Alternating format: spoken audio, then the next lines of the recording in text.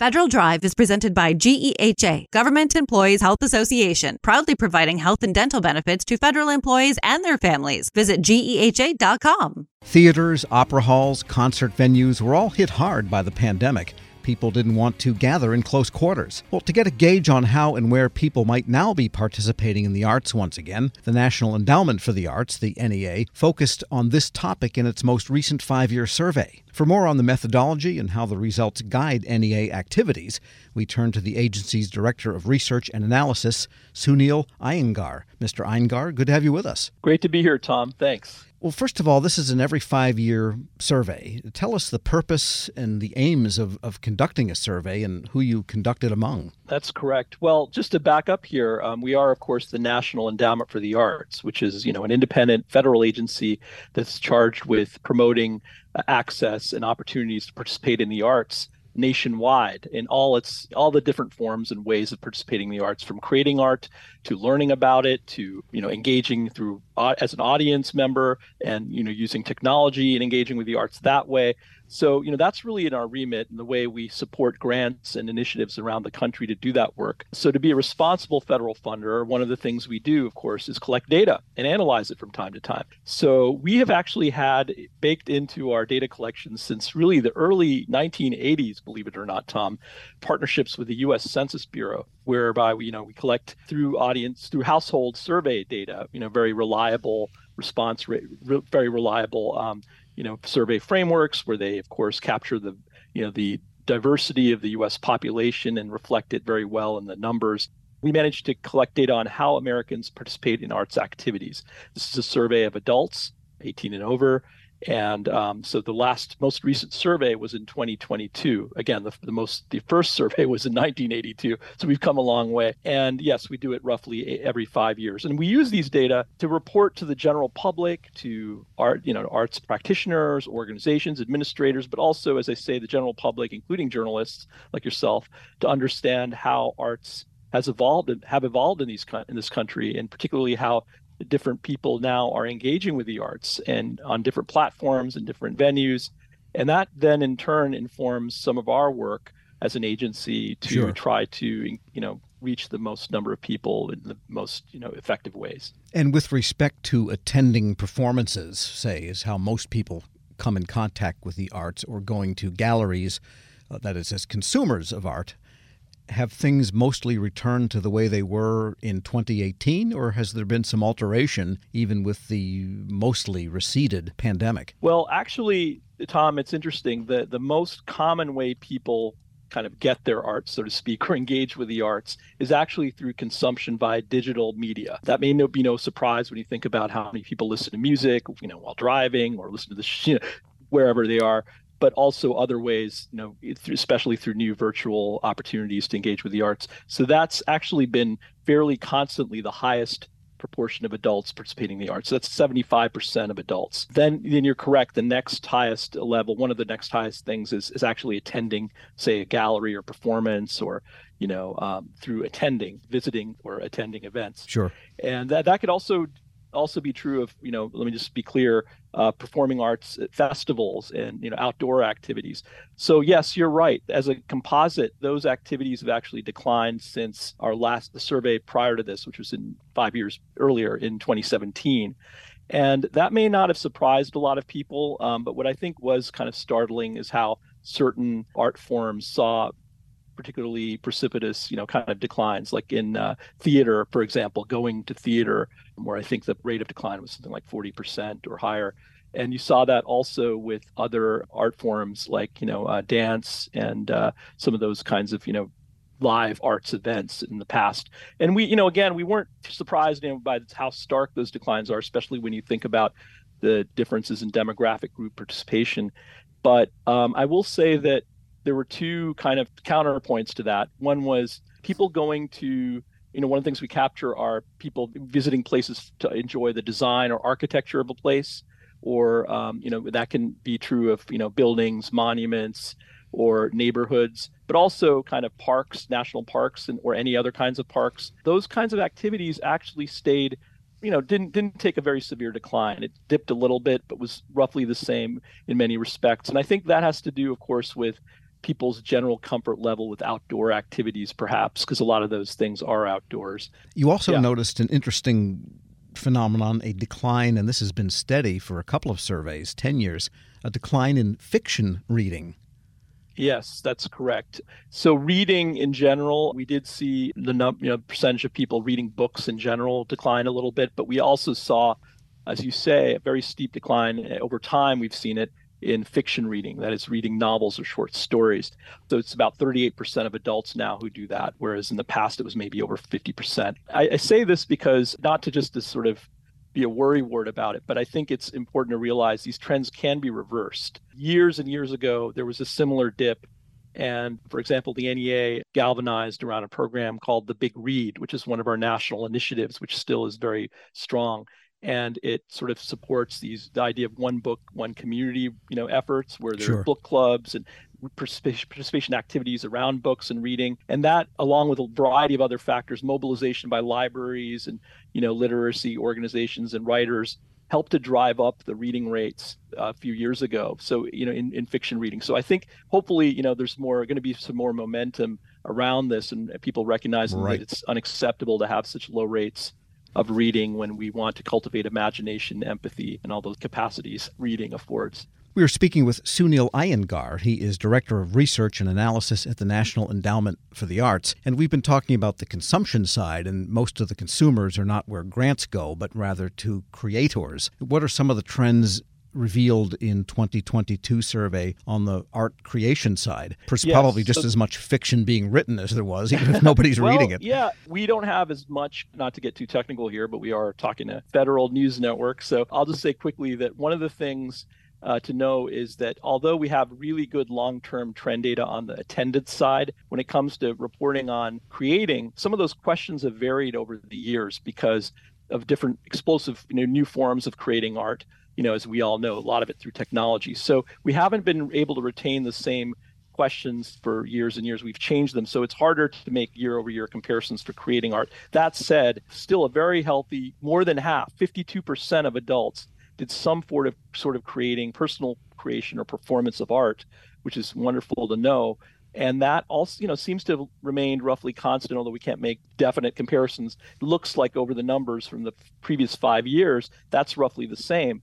So it does suggest that, healthy, substantial portion of the U.S. population still creates art of their own. And that, of course, is extremely important to our chair's mission. And she keeps talking about not only, understanding how art goers and going to arts events is a critical part of the arts ecosystem, but also people independently creating art, living artful lives, as she calls it, which could involve creating art or doing something with a design in your house or, really informal, if I can say so, ways of engaging with the arts that may not involve necessarily going off to, say, an opera performance in a really fine art symphony hall or something like that. That leads to the question of how all of this translates into, say, an activity like grant making. And let me just make up an example. Ballet, something I actually don't know anything about. I mean, I'm impressed when I see ballet dancers. I don't know how the heck they do it, but they are quite talented. And let's say that the interest on the consumption side is going down for something like that. People don't watch ballet except at Christmas time, say. How would that translate back into grant making?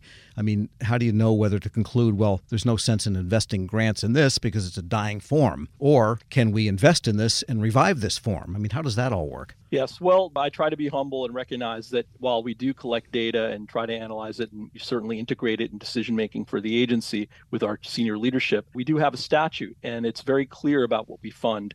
And we, in fact, have criteria by which grants get reviewed by citizen expert panels across the country. So really, something like ballet, just to take that example, the projects would be reviewed on their individual excellence and merit, which are the two overarching criteria. And more recently, our chair has actually helped to modify the way we look at those criteria by understanding that when we say excellence, for example, that may not mean only say excellence of the execution of a work, but the processes by which the work comes into being. So engaging with community members, for example, if it's relevant to the work. There's a lot of increasingly there's a great deal of artwork that now is, let's say, delving into other domains of human experience, whether it's arts and health or arts and education, and trying to reach broader audiences. And so understanding the merits of the work and the excellence of the work has to do with recognizing, the sort of so what factor. Like, not only is the work, excellent on its own terms, but is it in fact contributing to some maybe broader outcomes in the sense that great works of arts invariably do. It really is up to the reviewers, and it's not a decision that we make from the top down based on these data. Although I will add that what it tells us about demographic groups participating in different art forms helps us to shape our application guidelines, which then we hope gets us broader and more diverse portfolio of art projects to support. And just from a research standpoint, a technology standpoint, because as you say, we are Federal News Network here, is there any opportunity to get more fine-grained or larger volumes of data, given that so much consumption is digital? And for that matter, ticket sales and all of this is all digital now. Most people don't even know what a box office is. Is there a way to tap into social media, tap into things to get an even more fine-grained picture of what's going on? So because this is a radio interview, I know I'm grateful that your listeners can see me salivate at those prospects, because I think that's really exciting. And we, of course, would want to try to find ways to tap that kind of data. Now, the thing, as you probably know, in a federal agency, we have to be careful. And, our Office of General Counsel and others would probably be very judicious, no pun intended, in trying to understand how can we do this in a way that's, through the rules to make sure we can enter into data agreements or partnerships that will allow us to obtain, say, private sector data or commercial data for those purposes. A lot of them have licenses, sure, maybe indemnity clauses and things like that, which we can't necessarily do. Another way to get around it in a sense is really, again, through these household surveys. So we actually had a parallel survey with this one, which we did through an agreement with the National Science Foundation, which allowed us to, it's called the General Social Survey. You may have heard of it. It's a major household survey.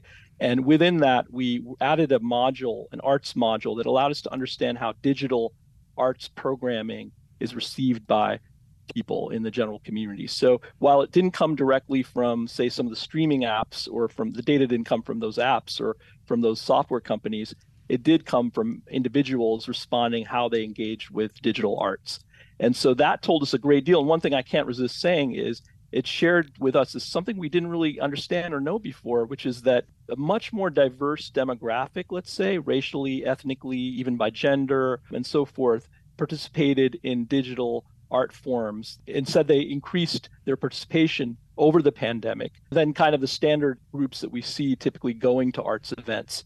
That is to say, the demographic profile of people who go to arts events, in person, was different from those who seem to be engaging more increasingly in digital art forms. So it does tell us that people are getting their art in a variety of ways, and we have to be cognizant of the differences, not only demographic, but also socioeconomic, geographic variables that may affect people's participation in the arts. And that's where we can do our best job in terms of reaching the communities through our grant making that are underrepresented, which is, of course, a priority of the agency through its equity action plan.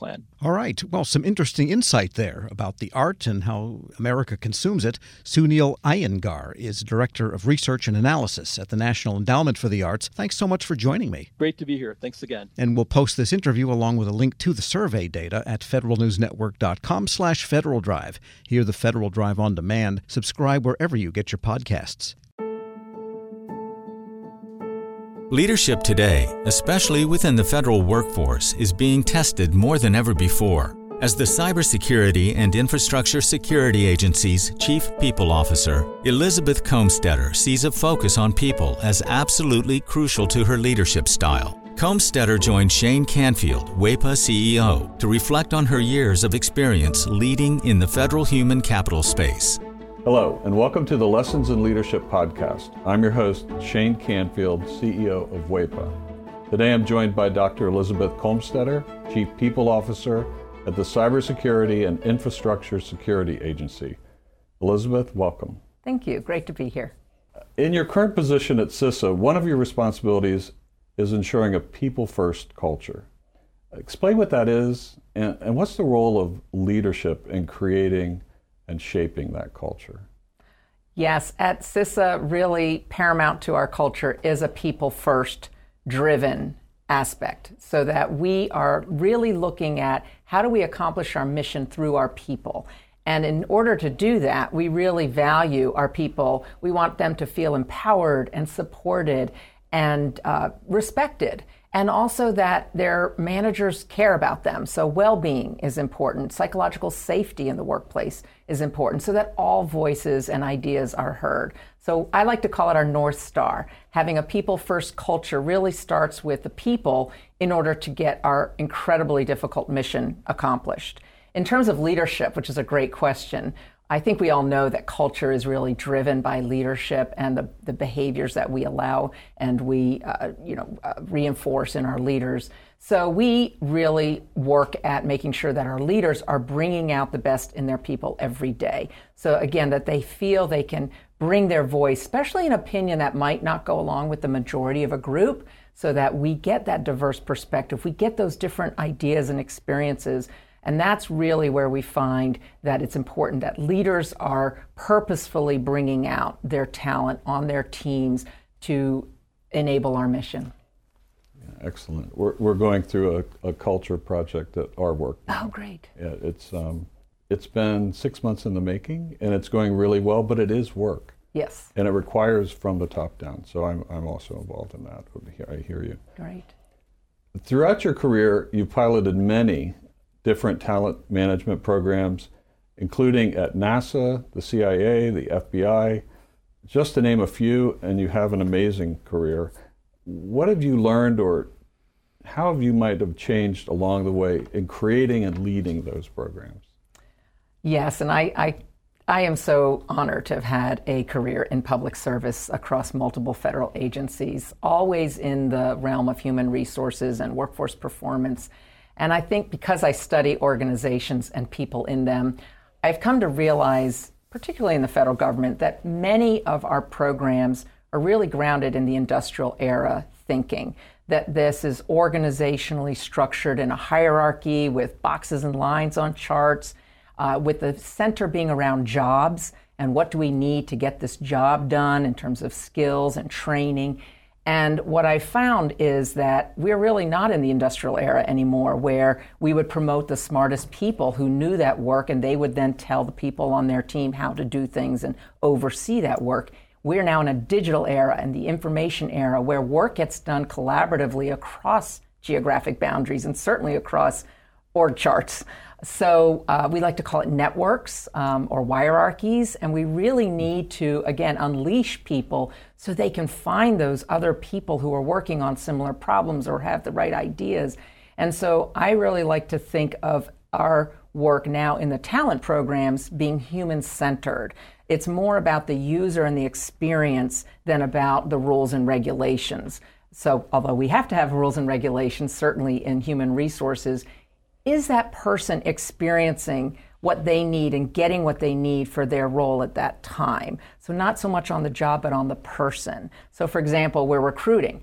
What's the applicant experiencing? Because if they're not having a good experience with our organization from the time we're recruiting them, they're going to go work for somebody else. Same thing with like first-time supervisors. We know they need certain training, but telling them to sit in a class for 1 week and then hope a year from now they'll remember what they learned to apply, that's not really human-centered. The human-centered is, what do they need when they need it? And building modules or just-in-time training and bringing that to the people, to that user as they need it. So that's really, I think, the most important focus of talent programs today in this era to enable the workers to be the best they can be in their roles. Excellent. New thinking. This is always an interesting question. Has there been a time when, as a leader, that you've made a mistake? And what is that? And I think most important, what did you take away from that? What did you learn from that? Well, I kind of chuckle because I think as leaders, we have to learn to recognize our mistakes, admit our mistakes, and that they are opportunities to learn. And so I've had to do my own self-reflection on making mistakes and when things don't turn out the way that I expected them to. Makes me think of a time when I was at the Transportation Security Administration and I was a supervisor, and I was really embroiled with my program. I was the technical leader of it. I understood it. I'd run it for years, and I was making a briefing for a decision that had to be made about this program that was very near and dear to me. And I presented the briefing to one of the very senior people in the agency. And I think there are about 20 people in the room. And I had gone through the briefing, answered all the questions, and that leader then said, okay, I'm going to go around the room and get everybody's opinion, and then everybody gets to vote, which kind of set me aback because there were people in that room that didn't have any technical knowledge about my program. She even turned to the executive assistant there, taking notes on the meeting, and said, go ahead, and I want to hear from you. And I realized, in hindsight, I had stopped listening. I had been in transmitting all of my knowledge and what I saw to be the right way, and I was not listening to different perspectives in the room because I didn't value that they were bringing any kind of input to this particular decision. And it didn't go as I had hoped, and I left very disappointed and was busy blaming the senior leader and how that meeting was conducted, that she let all these people have opinions when they didn't know, in my mind, didn't know what they were talking about. And so in reflection on that, I realize, and now as I've moved into more senior leadership positions, I realize that was a mistake, that it actually is really important to listen, especially to people who have different perspectives or at a different point in the career, not just the people who know the program or the technical really well. And so that was a mistake I made, and I realized in my own sense I wasn't listening to very different opinions, and I probably should have, because I would have learned more about what was needed for this program going forward than just leaving getting upset that it didn't go a certain way. So I've really practiced active listening. I've practiced making sure there's very different people on teams and certainly on committees or councils, that we need early careers, people new to the agency, people who haven't walked in the shoes of the technical workforce, because they're asking questions we need to hear for these programs to be successful. Excellent. Your career in talent management means your work is very closely tied to people. And even your title, Chief People Officer, what does that mean to you to be a leader in the federal system with that focus? Isn't that a great title? I just love the title Chief People Officer, and I think it's my dream job, really, to be focused on people and culture and the workforce strategy for the whole agency.